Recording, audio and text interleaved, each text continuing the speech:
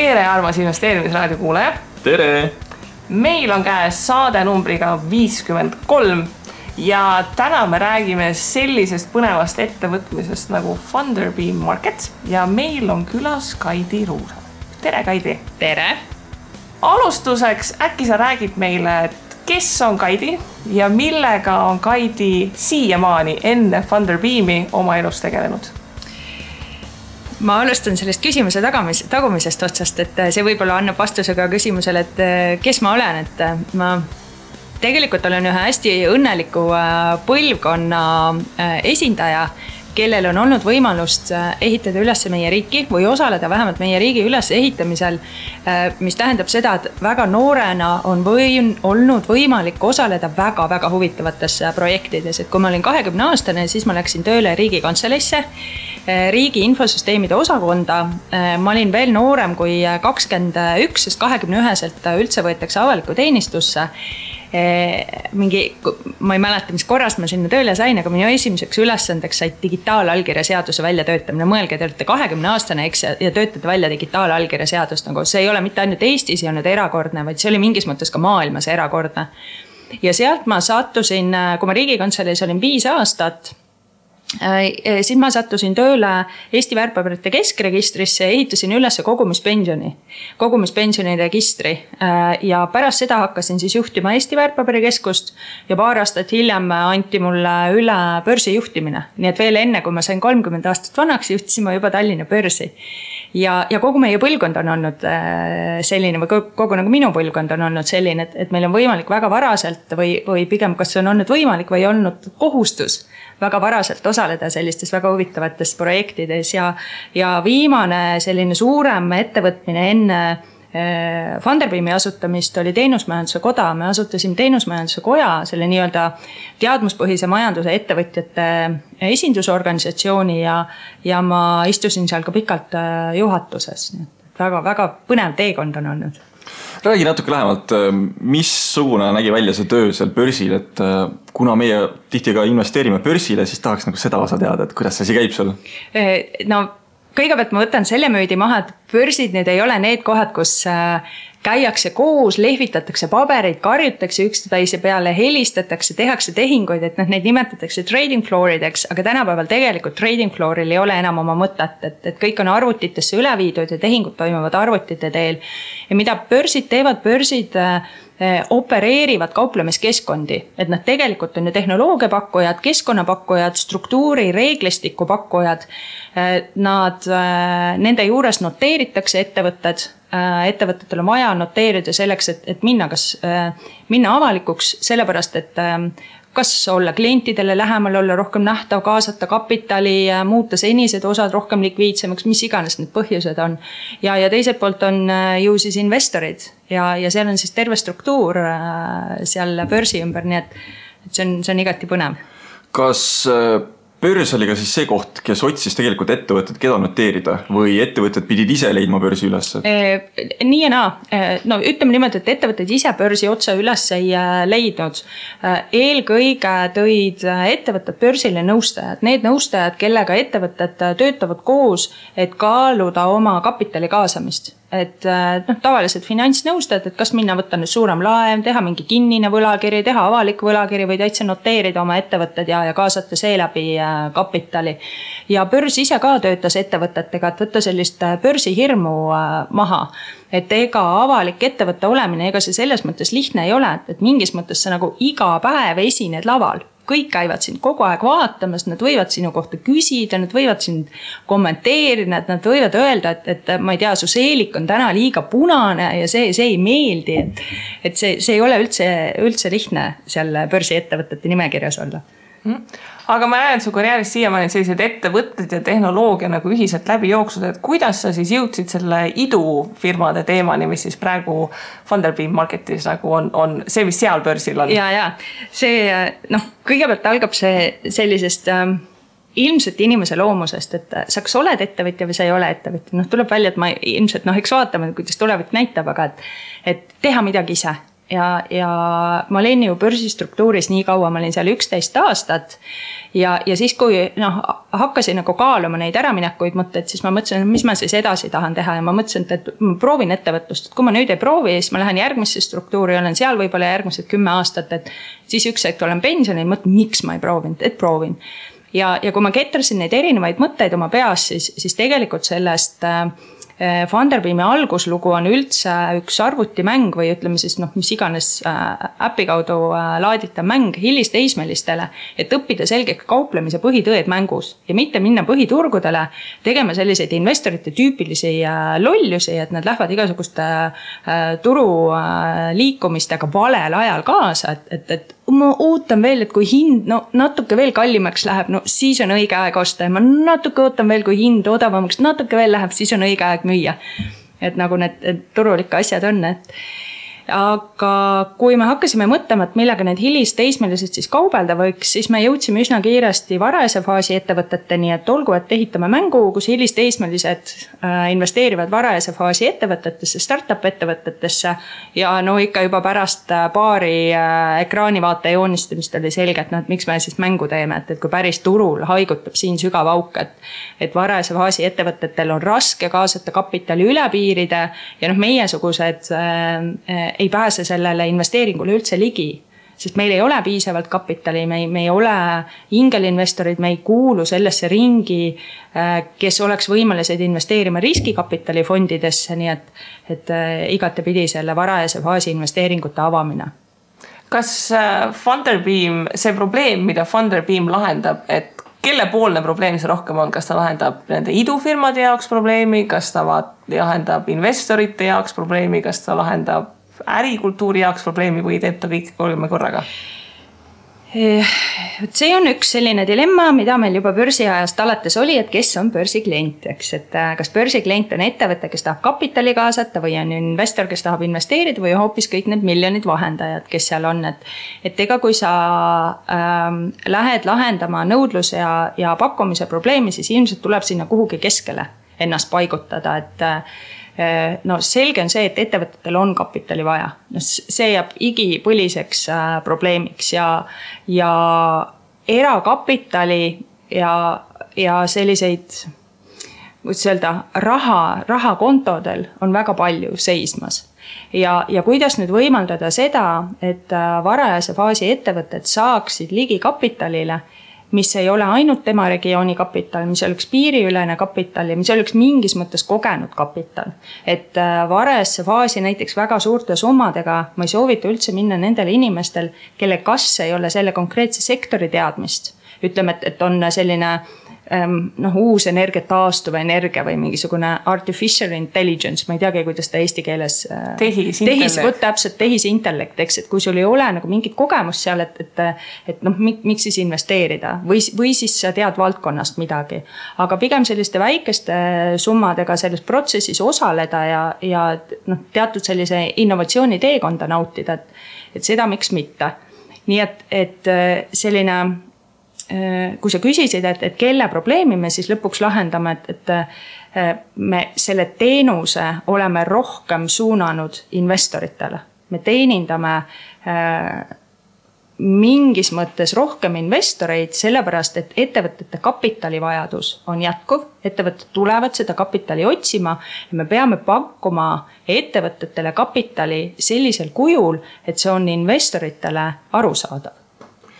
Kas teil on olemas siis ka investoritele mingisugused mentorid või kui suur üldse teie meeskond on või keda saab nagu kaasata sinna Funderbeami ringkonda, kes siis aitavad nii õpetada investoreid kui ka kes siis tegelikult teevad seda taustatööd, programmeerivad, teevad disaini, otsivad ettevõtted, et milline see meeskonna taust on?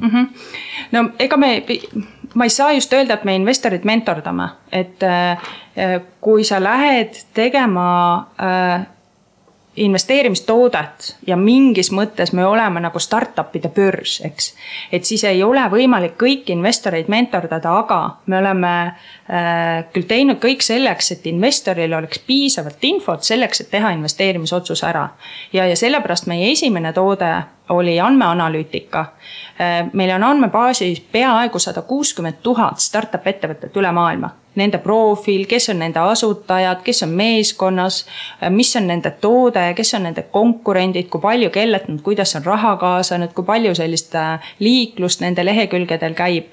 Ja nüüd, kui näiteks võtta Funderbeami platvormil praegu üks raha tõstab, võtame Sport ID, siis investoril on võimalik minna, vaadata, mis on Sport ID ja ühtlasi saada selline analüüs nende ettevõtte kohta, vaadata, kes on tema konkurendid, kuidas konkurentidel läheb, kui kaugel konkurendid on oma arengus ja nagu selline informeeritud investeerimisotsus enne teha.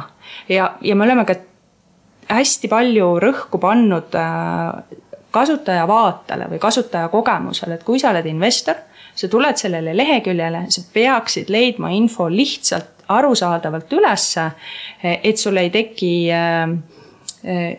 sellist peata olekut, kus ma nüüd olen, kus ma vajutama pean, ma ei saa aru, mis ma siin nüüd leheküljel tegema pean, et see kasutaja teekond ja investori teekond sisse logimisest investeerimisotsuse tegemiseni ja hiljem müügini oleks võimalikult lihtne ja mõnus.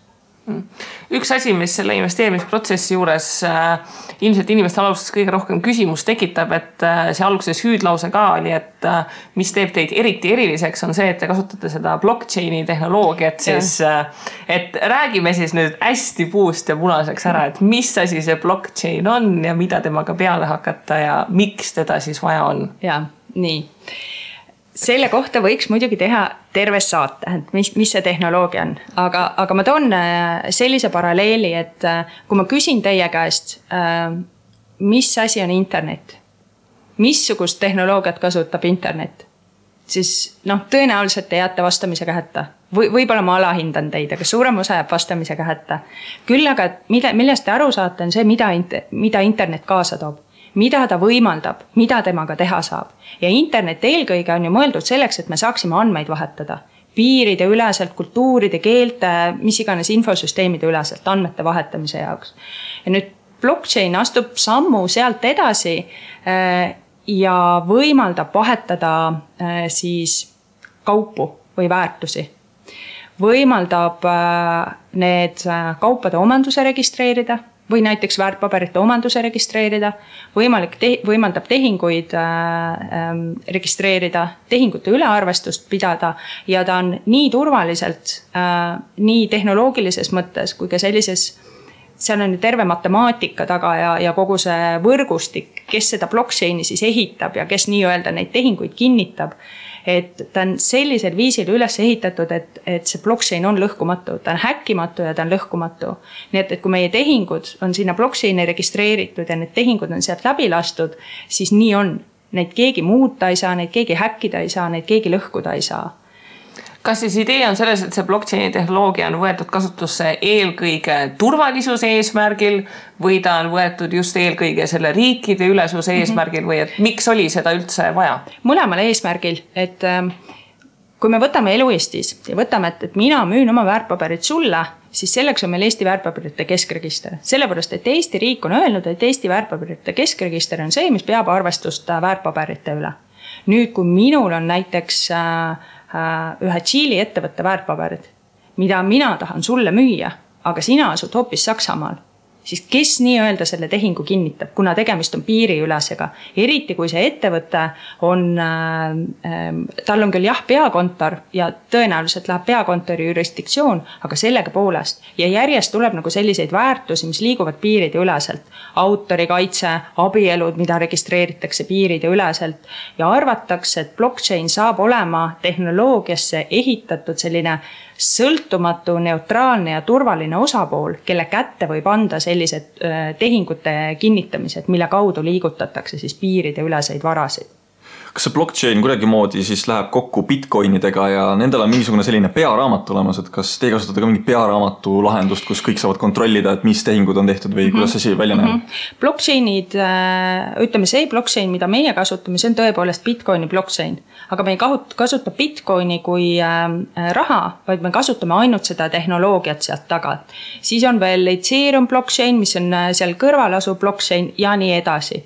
Mingis mõttes jah, kui sa küsid, kas meil on pearaamat olemas, on küll, sest ega blockchainis ju kogu tehingu infot registreeritud ei ole. Seal on tükikene tehingu infost, mis viitab siis mingisugusele selle tehingu info asukohale. Nii et jah, meil on omal endal see info enda juures talletatud ja praegu mingis mõttes on ta meil kinnine blockchain, sest kui mina müün nüüd oma osaluse läbi blockchaini Kristile, siis meie Funderbeamina kinnitame selle tehingu, sest me peame teadma, kes on tehingu osapooled. Et blockchain ise on ju pseudonüümne, et sa tead nii-öelda selle rahakoti tasemel, et kes see rahakoti taga või mis rahakott tehingu tegi, aga me ei näe blockchainis, kes on selle rahakoti taga. Aga kuidas see igasuguse riigipoolne regulatsioon, järelevalve ja kõik muu toimib, et kas nendest tehingutes siis teie annate kuidagi kellelegi aru või et teil ongi see lõplik vastutus, et teie peate teadma, kuhu see raha liigub? Võib-olla mul on kohe siit edasi küsimus, et kas siis Eesti väärtpaberikonto ei pea olema investoril või peab olema? Ei pea.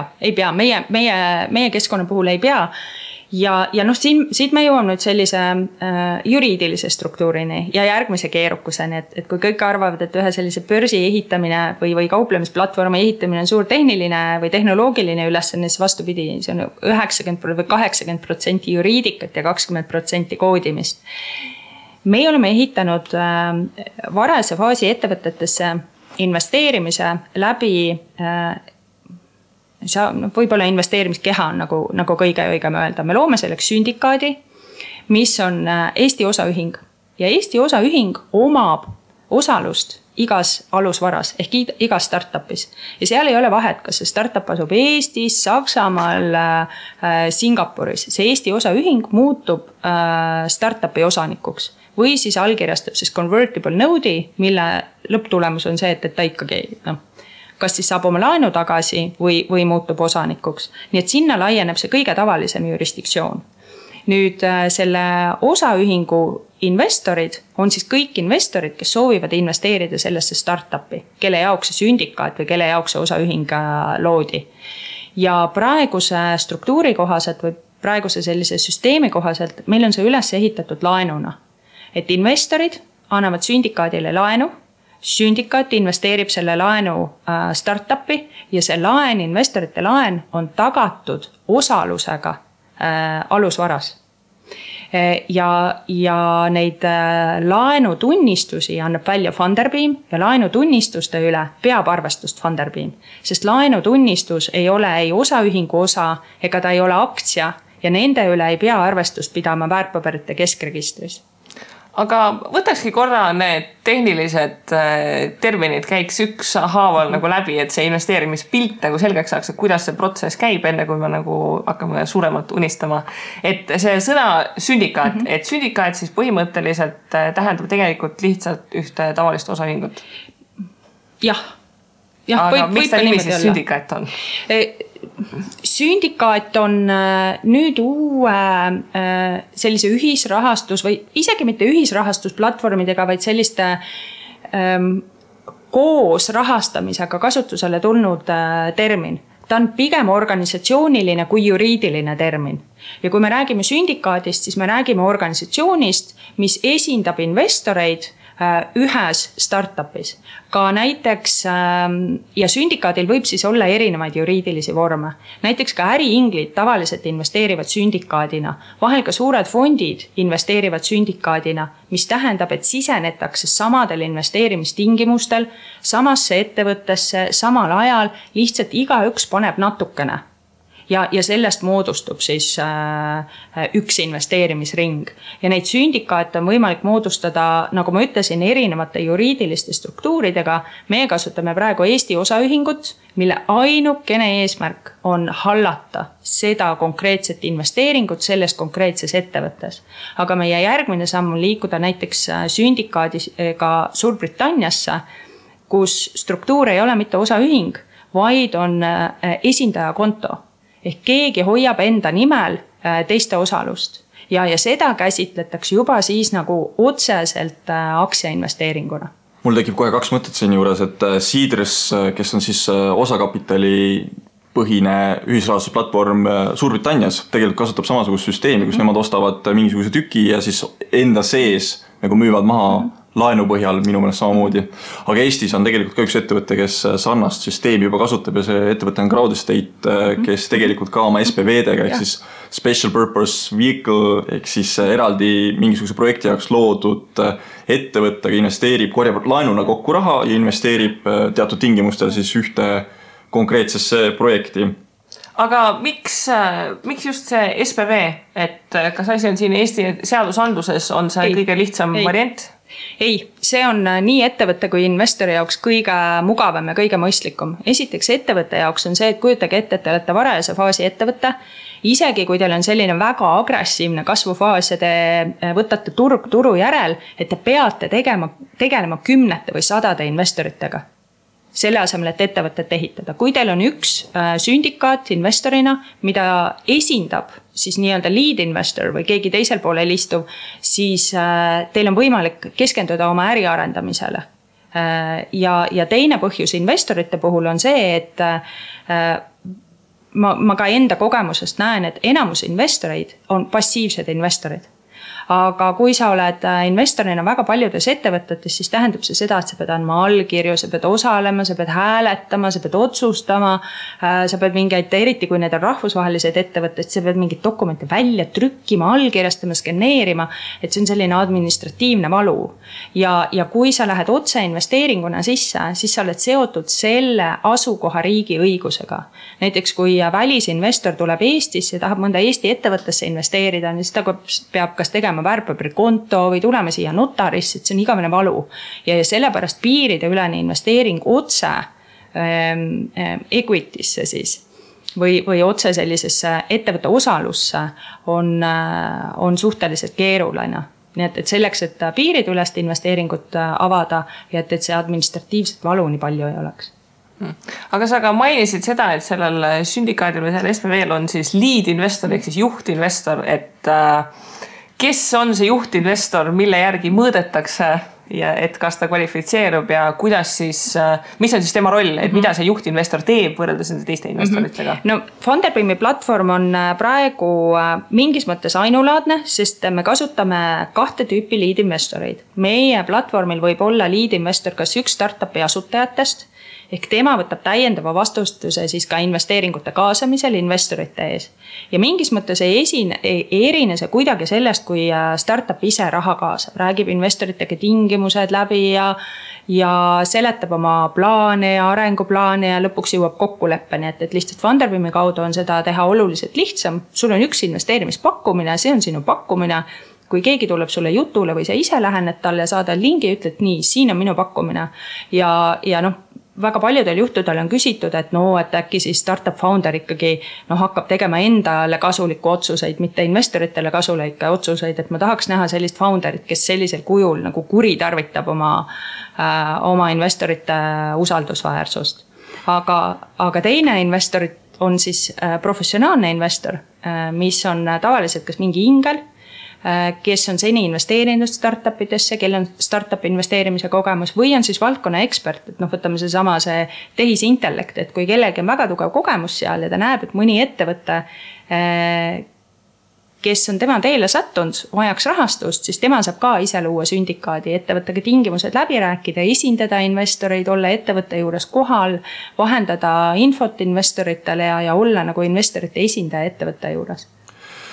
Ennem su jutust kõlas läbi selline huvitav inglisekeelne sõna nagu convertible note. Palun laienda meie kuulajatele ka seda, et mis see tähendada võiks? Eesti keeles on ilmselt selle termi vahetusvõlakiri, nagu kõige lihtsamalt öeldes.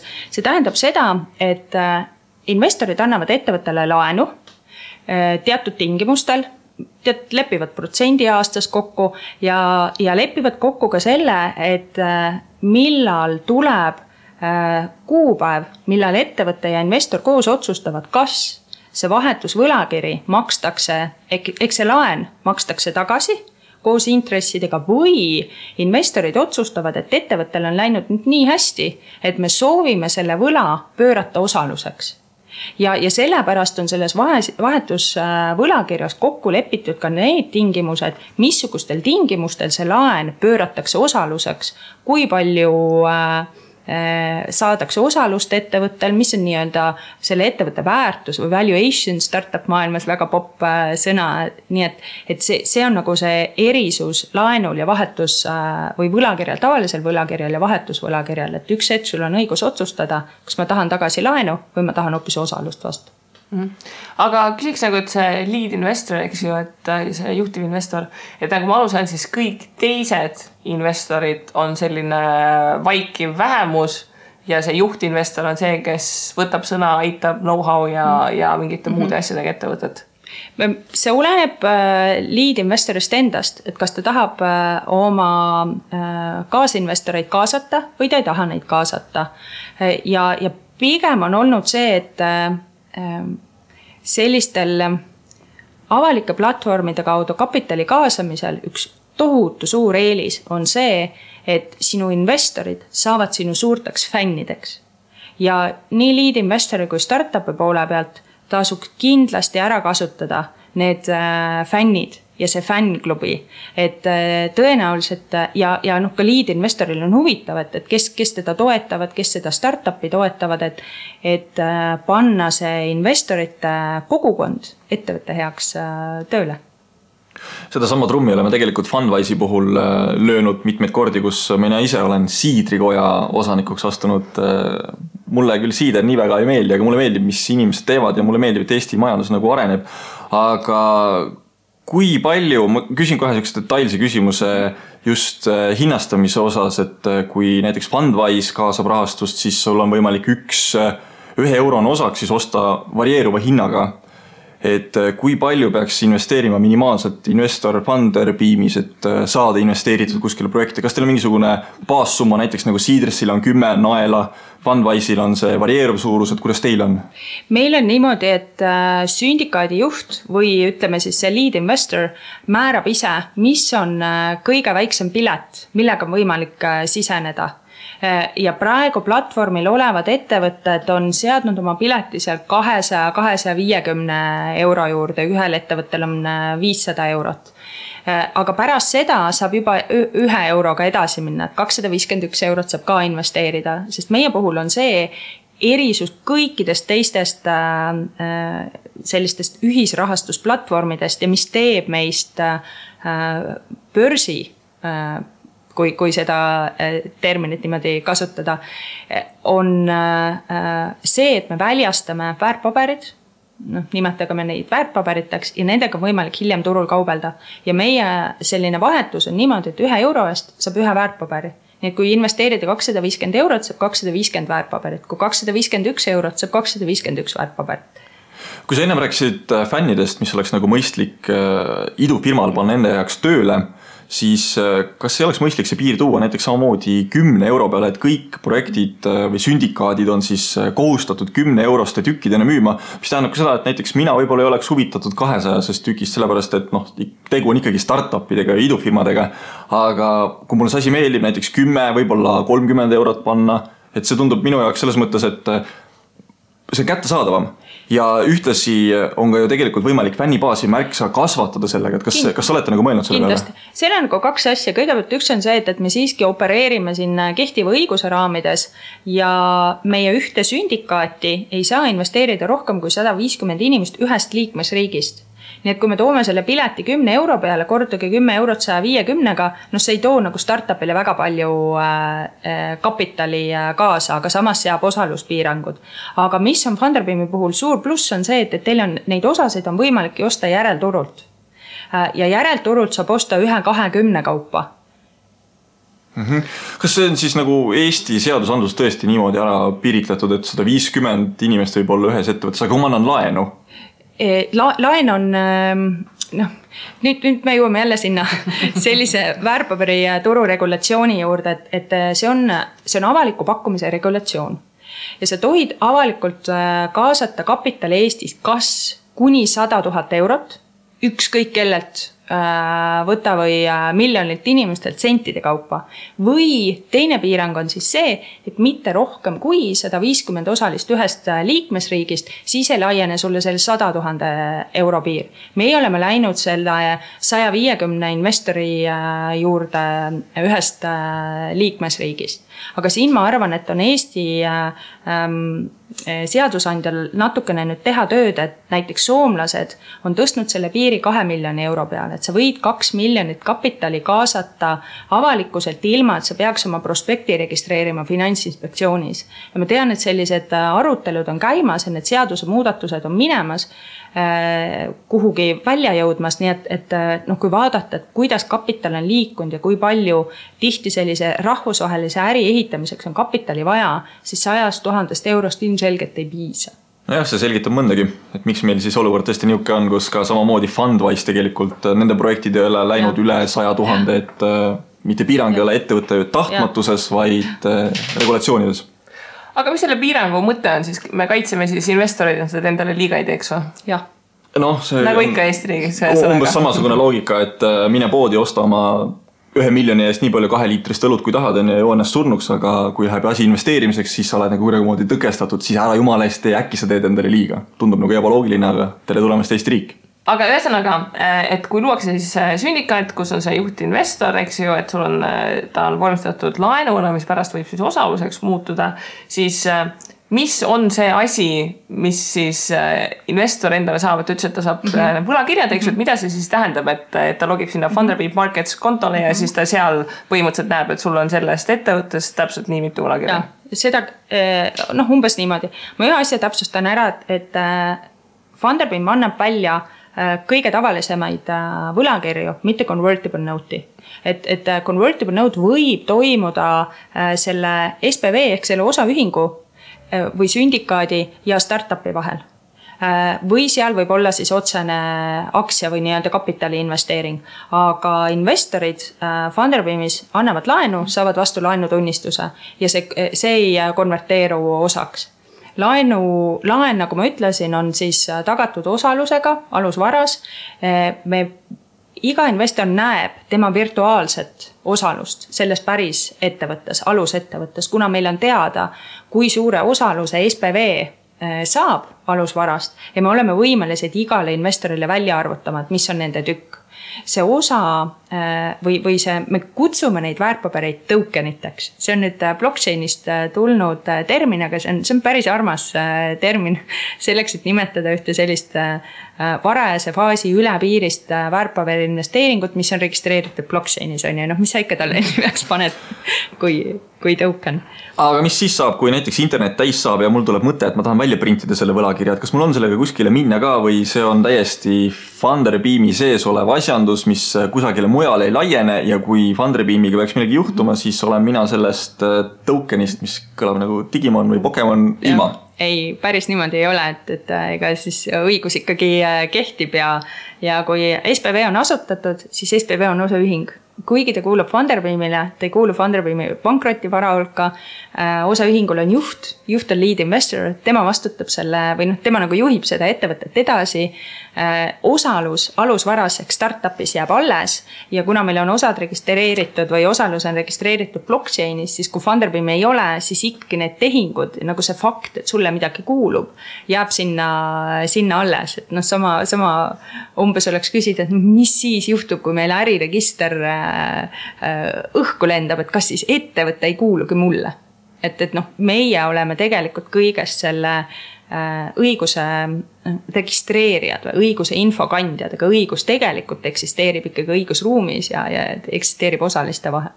Aga oletame, kui Eesti väärtpaberikeskus tõepoolest lendab õhku, hüpoteetiliselt, ärge midagi hullu arvake praegu, et kaob see andmebaas ära, kuidas, kes tõendab, et ma tõepoolest... Kuskil on ikka mingi back-up ilmselt olemas. Kuidas ma, kui oletame, et back-up ka kuidagi lennab õhku, no juhtub niimoodi, et ühel päeval 2 sükest õnnetust juhtuvad, on ja. Et kui mul on näiteks Tallinki 1 aktsia, kuidas siis Eesti väärtpaberikeskus, kes on õhku lennanud või kes ütleb, et mul tõepoolest on see 1 aktsia olemas? Mitte keegi ju tegelikult. Ja see on, selleks peab, ma ei tea, mis peab, tõenäoliselt, ma ei tea, tuuma seda juhtuma, et midagi sellist toimuda saab. Väärtpaberikeskuse puhul on nüüd see, et tehingukorraldused käivad läbi maaklerite ja maaklerid on siis kas, ma ei tea, Swedbank ja Nordea, eks, et siis see, mida sa ütled, tähendab seda, et ka Swedbank ja Nordea lendavad õhku ja ka nende back-upid lendavad õhku, nii et ikkagi tänapäeval on see, et alati kuskil on mingisugune koopia. Tegelikult mul oli täiesti küsimus ka sinna taha suunatud ja see küsimus oligi see, et kui te kasutate nüüd seda blockchain tehnoloogiat, kas mul on ka võimalik alla laadida see mingisugune raamatuke, mis kinnitab, et jah, mul on olemas ja mis kinnitab näiteks, et Kristil on seal mingisugune osak olemas, et kui nüüd juhtub, et Funderbeami arvuti kuidagimoodi paneb sussid püsti, et siis minul on olemas, Kristil on olemas ja oletame, et need investorid on näiteks 1000 üle maailma, siis kõikide arvutites on olemas see, mis tõendab ära, et jah, näevata, sul on see õigus sellele. No seda öeldaksegi, et see on blockchaini üks suurim võlu on see, et tegelikult neid blockchaini koopiaid on tuhandetes arvutites üle maailma ja see blockchain on alati taastatav. Et isegi kui meie, kes me blockchaini peal teenust pakume, peaksime ebaõnnestuma, siis info selle kohta, et teile midagi kuulub, on salvestatud tuhandetesse arvutitesse ja kuna see blockchain, ma arvan praeguseks, kuna me räägime Bitcoin blockchainist, seda peab üleval 30+ 1000 arvutit üle maailma, siis ka see hüpoteetiline võimalus, et need kõik korraga õhku lendavad või need kõik korraga ära häkitakse, et seda senimaani keegi ei ole suutnud ja seal kuskil on alati olemas koopia nendest tehingut. See on sama koht, et kui inimesed küsivad, et mis juhtub, kui SP500 nulli kukub ja siis on see vastus, et selleks hetkeks tõenäoliselt on nagu natukene suuremaid probleeme juba. Zombi apokalüps. Umbes täpselt, siis sul ei ole vahet, mitu tokenit sul kuskil oli. Nii, aga kui me oleme nagu ära nüüd rääkinud, et kuidas tehniliselt see investeerimine toimib ja mis asi see on, mis sa saad, siis räägiks sellest, et kuhu on üldse võimalik investeerida, et mis ettevõtted need on, mis Funderbeam Markets turule jõuavad, kust nad tulevad, kes nad valib ja kõike muud.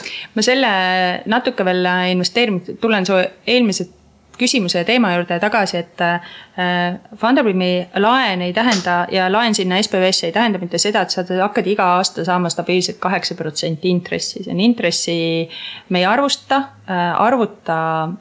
aasta intressi, vaid sinu intress on seotud tootlusega alusvaras. Kui sinu tootlus on 100%, siis see on sinu intress.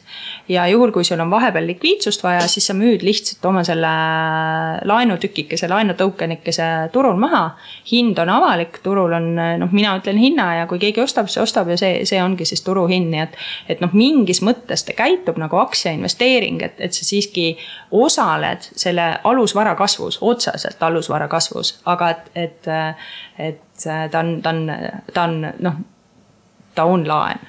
Kristil oli küll sügav küsimus ettevõtete kohta, kes seal Funderbeamil peaks olema listitud või kes saavad listuda, aga ma torkaks võib-olla oma küsimuse vahele siia, et nagu ikka, siis kui nüüd ettevõtte või see sündikaat nagu plaanib uut ringi teha, et tahaks veel raha saada, et esimene 100 000 oli võib-olla liiga väike, et kas seda järgmist 100 000 saab teha ja mis siis, kui näiteks otsustatakse, et teeme nüüd kõrgema hinna pealt, kas see on ka võimalik? Ja, ikka on võimalik, ikka niimoodi, see ongi loogika ja niimoodi lähebki, et sündikaat saab osaleda järgmistes ringides, lead investor saab otsustada, kas samale sündikaadile pakkuda, tõenäoliselt tuleb meil ka selline nii-öelda hääletamise süsteem või foorumi süsteem, et lead investor saab küsida investorit, et et mis te arvate, kas lähme uuda ringi või ei lähe uuda ringi, et tingimused on sellised, nii et ta ikkagi käitub nagu täiesti tavaline varajase faasi investeering, mis otsustab, et kas ta läheb järgmise ringiga kaasa või ta ei lähe järgmise ringiga kaasa.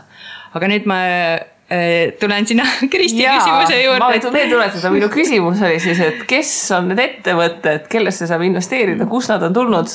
Kes nad valib? praegu on 4 ettevõtet, Shipitwise, Sport.id, Sportlizer ja Huntlock. Nad on kõik Eesti ettevõtted, osad neist on varajase faasi, ikka väga varajase faasi ettevõtted, osad neist on juba sellises stabiilse käibefaasis ettevõtted ja me valisime Eesti ettevõtted sellepärast, et me tahtsime oma turu lahti teha eelkõige Eestis. Et kuigi meie peakontor on Suurbritannias, me siiski oleme oma arendusega siin, me oleme oma jurisdiktsiooniga siin, oma investorid ja kõik on siin, et teeme Eestis selle avapangu ära ja lõpuks ikkagi hinnatakse ju ühe ettevõtte edu läbi selle, et kas sa oled oma koduturul suutnud oma teenuse maha müüa. Ja kuidas me ettevõtteid valime? Meil on mitu ringi, kõigepealt saavad ettevõtted või siis investorid esitada info ettevõtte kohta, et meil on selline mõte, et selline ettevõte võiks kapitali kaasata, siis me vaatame ettevõtetele peale, me teeme nendega mitu ringi, me kõigepealt peame aru saama, et kas neil on reaalne soov selle kapitaliga kuhugi jõuda, mis nad tahavad saada, missugused on nende investeerimistingimused, kui valmis nad on avalikult kapitali kaasama, kas neil on juba keegi, kes on valmis neisse investeerima või nad tulevadki, loodavad, et nüüd tuleb crowd ja paneb neisse raha ja siis nad võib-olla jõuavad kuhugi, et meil on ikkagi vaja teada saada selle ettevõtte tahet ja kui ettevõttel on lead investor, siis me kindlasti vaatame ka lead investori kogemust ja nende tahet. Ahaa, kas siis võib öelda, et teil tegelikult on mingisugune kontrollmehhanism olemas, et ei ole nii, et igal suvaline ühe mehe transpordiettevõtte võib tulla ja panna? Ei saa. Me ikka vaatame ettevõtetele peale, et keda me laseme platvormile ja mingis mõttes võib öelda, et meil on selline sisemine investeerimiskomitee, kes ettevõtetele peale vaatab, aga see iseenesest peaks niimoodi toimima. Mis siis, kui tulebki Hiinast või Tšiilist mingisugune järgmine ühisrahastusplatvorm, kes tahab raha kaasata oma tegevuseks, et kuidas te neid hindate? Eks me siis hakkame vaatama, et mis seisus nad on, kui tõsiselt võetavad nad on. Esimene asi, mis me muidugi teeme, vaatame, kas ettevõte üldse eksisteerib või ei eksisteeri, et selline KYC või know your customer, sa pead tundma oma klienti mõlemat pidi ja sa pead tundma investoreid finantsteenuse osutajana ja sa pead tundma alusvara ka, et me peame vaatama, et kui tuleb mingisugune Hiina ühisrahastusplatvorm ja selgub, et tegemist on lihtsalt sellise marketingi projektiga, võetakse raha ja sõidetakse Bora-Borale, et selliseid asju me ka lubada ei saa. Üks selline viimane näide oli Esupao, kes kadus vist, kas oli mingisugune 7,6 miljardit või miljonit. Ma ei mäleta seda suurusjärku, aga väga suur summa sealt kadus. No see on üks ohtudest jah, et ega ja see on midagi, mida ühisrahastusplatvormid on kõik läbi elanud. Nii et meie, kes me oleme finantssektorist ise pärit ja kes me ju ei ehita mitte lihtsalt rahastusplatvormi, vaid eelkõige sellisest kauplemiskeskkonda, rahvusvahelist kauplemiskeskkonda, me peame tagama selle, et see keskkond on turvaline. Aga lähme korra suurde maailma ja vaatame kristallkuulikese pealt, et mis ütleb Funderbeami kristallkuulikene, kui suur on teie turg ja kuhu te tahaksite jõuda näiteks järgmise aasta lõpuks, 3 aasta pärast? No võtame kõige otsese turu, võtame selle varese faasi investeeringute turu, mida me praegu katame. Eelmisel aastal investeeriti maailmas startup ettevõtetesse $113 miljardit. See on väga-väga suur raha ja teist, ütleme 35 miljardit eelmisel aastal investeeriti ühisrahastusplatvormide kaudu. Sellel aastal arvatakse, et ühisrahastus kasvab 2 korda veel, nii et sellel aastal on nende turumaht 70 miljardit. No see on see turg, kus meie opereerime, aga meie eesmärk on kasvada globaalseks siis nagu suurte börside eelseks turuks, inglis keeles jälle termin pre-IPO market, ja selle turumaht on kordades suurem. Mis on tõenäosus, et näiteks TransferWise'i vennad tulevad ja listivad oma pakkumise Funderbeamis, teevad selle nii-öelda pre-market või pre-IPO marketingi ja siis lähevad sealt IPOsse? Hea küsimuseks. Küsi mõne teise ettevõtte kohta, küsi näiteks, ma ei tea, kes see Eesti järgmine superstar võiks olla, Teleport näiteks, või et nendega on nagu, me oleme oma arengufaasis rohkem valmis Teleporti arengufaasi ettevõtete jaoks kui Transferwise'i arengufaasi ettevõtete jaoks. Transferwise on meie jaoks juba liiga suur. Transferwise'i järgmine tõenäosus on minna Nasdaqile noteerida ennast seal New Yorgis. Aga ka selliste, ütleme, on näha, et ettevõtted kasvavad tugevaks. Nende ettevõtetega me oleme ka juba rääkinud ja neil on huvi selle platvormi vastu. Aga nüüd hakkame siis rahakotti piiluma ja küsimus on siis selline, et mille pealt siis Funderbeam raha teenib? No meie elame õhust ja armastusest. Nagu kõik startupid ikka. Funderbeam listitakse varsti Funderbeam Marketis, et just. See on vist juhtunud isegi, kui ma ei eksi. Ja on ja me oleme esimene, me olime see merisiga, kelle peal loomkatseid tehti, et ja eks me oleme igasugustes järgmistes faasides ka ikkagi ise selleks meriseaks. Ja me oleme listitud omaenda börsil, aga meie teenustasud on seotud kapitali kaasamisega, siis kui ettevõte kaasab kapitali, siis me võtame 3% sündikaadi poolt kogutud tulust endale. Me võtame ettevõtte väljumisel, et näiteks ettevõte jõuab sellisesse faasi, kui ta kas võetakse kellegi poolt üle või ta noteeritakse või ühineb kellega või mis iganes põhjus on, siis investorid ostetakse välja ja meie võtame siis sealt tulu pealt, teenitud tulu pealt oma protsendi. Me ei tea veel, kuidas saab olema hinnastatud kauplemine, et kas saab olema selline traditsiooniline kauplemistasude põhine või saab olema hoopis erinev investorteenuste pakett. Et sul on mõne eurone või 10 eurone kuupakett, kus sa saad siis oma portfelli analüütikat, sa saad mingid investeerimist, ei saa just öelda soovitusi, aga sul on võimalik endale filtrid peale panna, et mind huvitab Euroopa meditsiinisektor ja kui tuleb uus sündikaat Euroopa meditsiinisektorist või keegi turult müüb, saada mulle siis teada näiteks selle kohta, et selle poolega me veel natuke teeme tööd ja kuna ma rääkisin alguses andmeanalüütikast, siis me müüme ka andmeanalüütikatega, aga me müüme selliste suurte mahtudega ja suurtele ettevõtetele. Aga millised on Funderbeami igapäevased kulud, et nüüd, kui ta see platvorm on nagu põhimõtteliselt valmis ehitatud, et siis ma oletan, et nagu programmeerimist on natukene vähem vaja, et ma eeldan, et uutele turgudele laienemisega siis need juristi ja advokaaditasud vist selleks, et iga riigiga ühilduda on see kõige suurem must auk just. Ei, ma ei ütleks niimoodi, et meil see SPV struktuur on meie jaoks olnud ideaalne struktuur, sellepärast, et me ei pea minema absoluutselt igasse riiki litsentsi järgi. Et me valime näiteks Euroopast välja kõige soodsamad jurisdiktsioonid, kõige soodsamad riigid maksunduslikus ja regulatiivses mõttes ja teeme sinna selle investeerimiskeha. Suurbritanniasse, Eestisse, Suurbritanniat näiteks kasutatakse väga palju Kesk-Euroopa investeeringute tegemisel, Saksamaa investeeringute tegemisel, et me ei lähe nüüd Rootsi ja Soome ja Taani ja kõike, see ei ole eesmärk. Aga me üks hetk jõuame litsentsideni, nii et juriidilised kulud on kõrged, aga nad ei ole nagu märkimisväärsed kogu meie üldiselt potist. Me siiski arendame edasi, sest meil tuleb kõrvale uued tooted, me teeme ka SME laenutoote või keskmise suurusega ettevõtete laenutoote. Me mängime praegu mõttega tuua optsiooniprogrammid meie platvormile ja hiljem, kui optsioonid on siis välja teenitud, on võimalik need optsioonid turule müüki panna ja meil on üsna varsti oleme valmis ka selleks, et võtta olemasolevad osad, ükskõik missuguse varajase faasi ettevõtte olemasolevad osad või kasvufaasi ettevõtte olemasolevad osad, tuua nad Funderbeami kauplemisele. Nii et sellist nii tehnilist arendust, äriarendust kui juriidikat on see, kuhu kulu läheb. Ja müük, muidugi müük selle.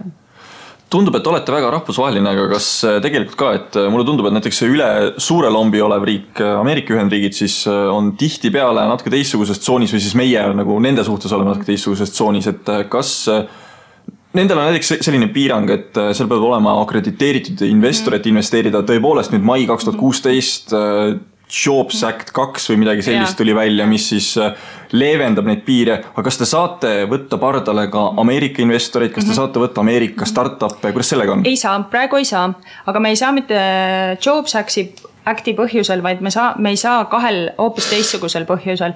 Üks on maksunduslikel põhjustel, et kui me hakkame Ameerika investoreid teenindama, siis me peame üles ehitama endal lingi Ameerika maksuametisse, selleks, et raporteerida potentsiaalseid tulusid. Eesti maksuamet on muidugi selle töö ära teinud, aga meil on seal natukene veel juriidilist sättimist, enne kui me selle lingi valmis saame.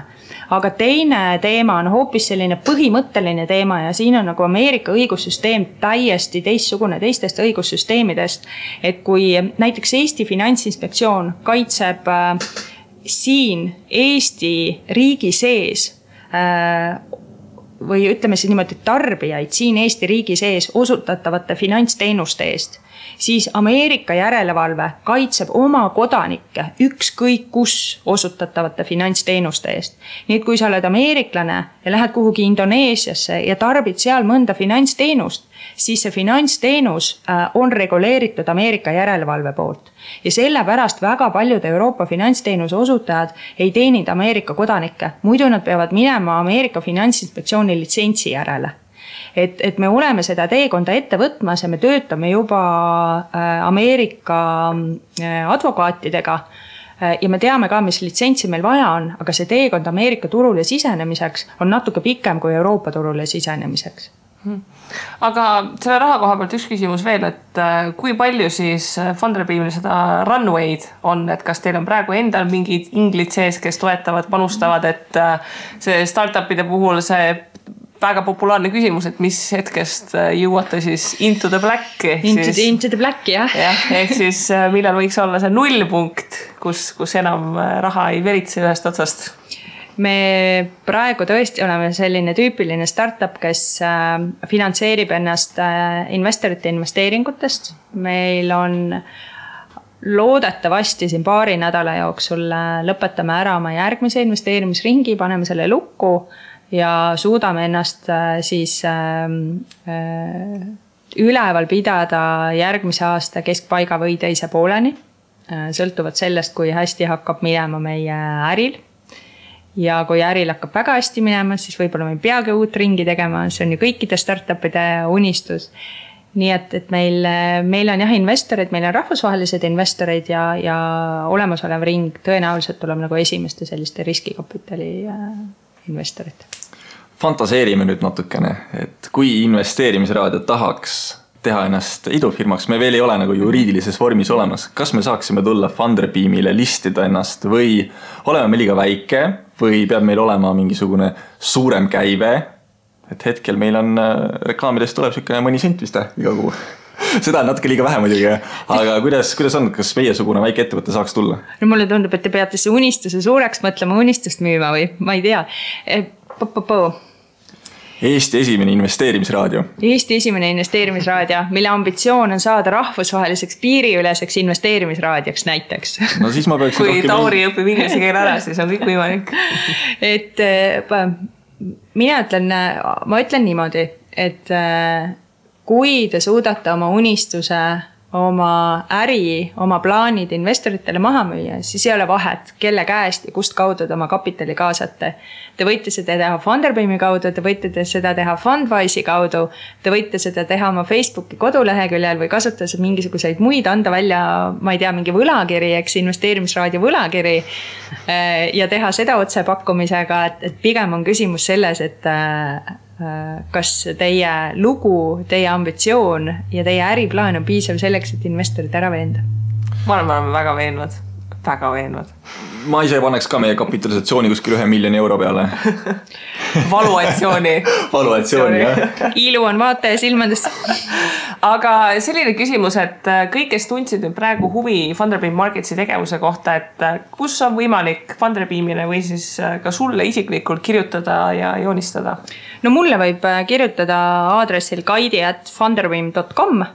Minu Twitteri aadress on kaidiruu ja funderbeam.com on see kodulehekülg, kus meil on kogu info üleval kuna me pakume teenust piirid üleselt, siis kogu info on inglise keeles, aga kes vähegi meile eesti keeles kirjutab, me vastame alati eesti keeles, et meil on olnud ka juhtumeid, kus on väga eesti nimi, me vastame eesti keeles, aga tegelikult ei ole üldse eestlasega tegemist, nii et me igaks juhuks nüüd vastame esimese otsaga inglise keeles. Te peate 2 keeles tegema kirja, et alguses on inglise keeles ja allpool on eesti keeles. In case you're Estonian. No aga meil ongi startup maailmas Estonian Mafia, nagu tuleb alati eeldada, et äkki on eestlased kõik. Skype Mafia on olemas, kus siis nagu Skype'ist tekkinud firmad on hästi palju laiaks läinud ja varsti on äkki siis loota ka Funderbeam Mafia, et mis nagu sõna otseses mõttes, et läbi Funderbeami on tulnud hästi palju erinevaid idefirmasid. See syndicate, see on juba vaata crime syndicate on juba nii hea nagu terminoloogia, et aga me alati soovime oma külalistele saate lõpus midagi head. Mida tuleks Funderbeamile soovida? Mida teil kõige rohkem vaja on? Palju tokeneid, palju investoreid, palju idusid? Hulganist SPV-si. Hulganist SPV-sid, jah. Mis teid iseloomustaks kõige rohkem, kui sa peaksid mõtlema kohe paugust 3 sõna maksimaalselt?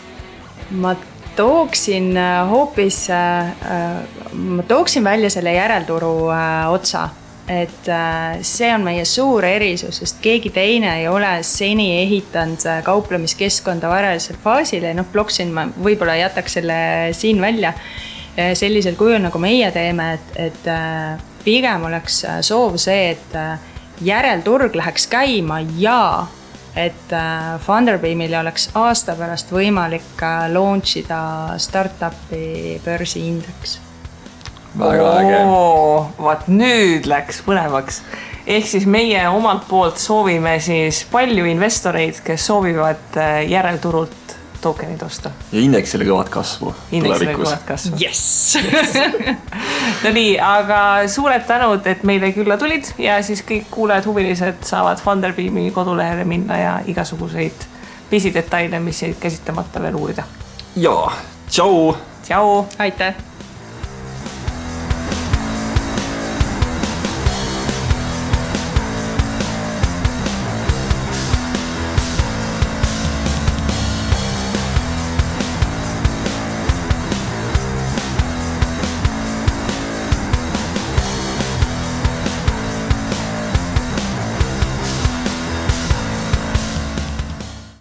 Investeerimisraadios kuuldud tuleb käsitleda kui meelelahutusväärtusega informatsiooni. Me ei jaga investeerimisega maksunu ning kuigi püüame edasi anda võimalikult täpset teavet, siis igasugune investeerimisrisk jääb investori enda kanda. Ükski investeerimisraadios nimetatud tehing ei kätke endast soovitust antud vara osta või müüa.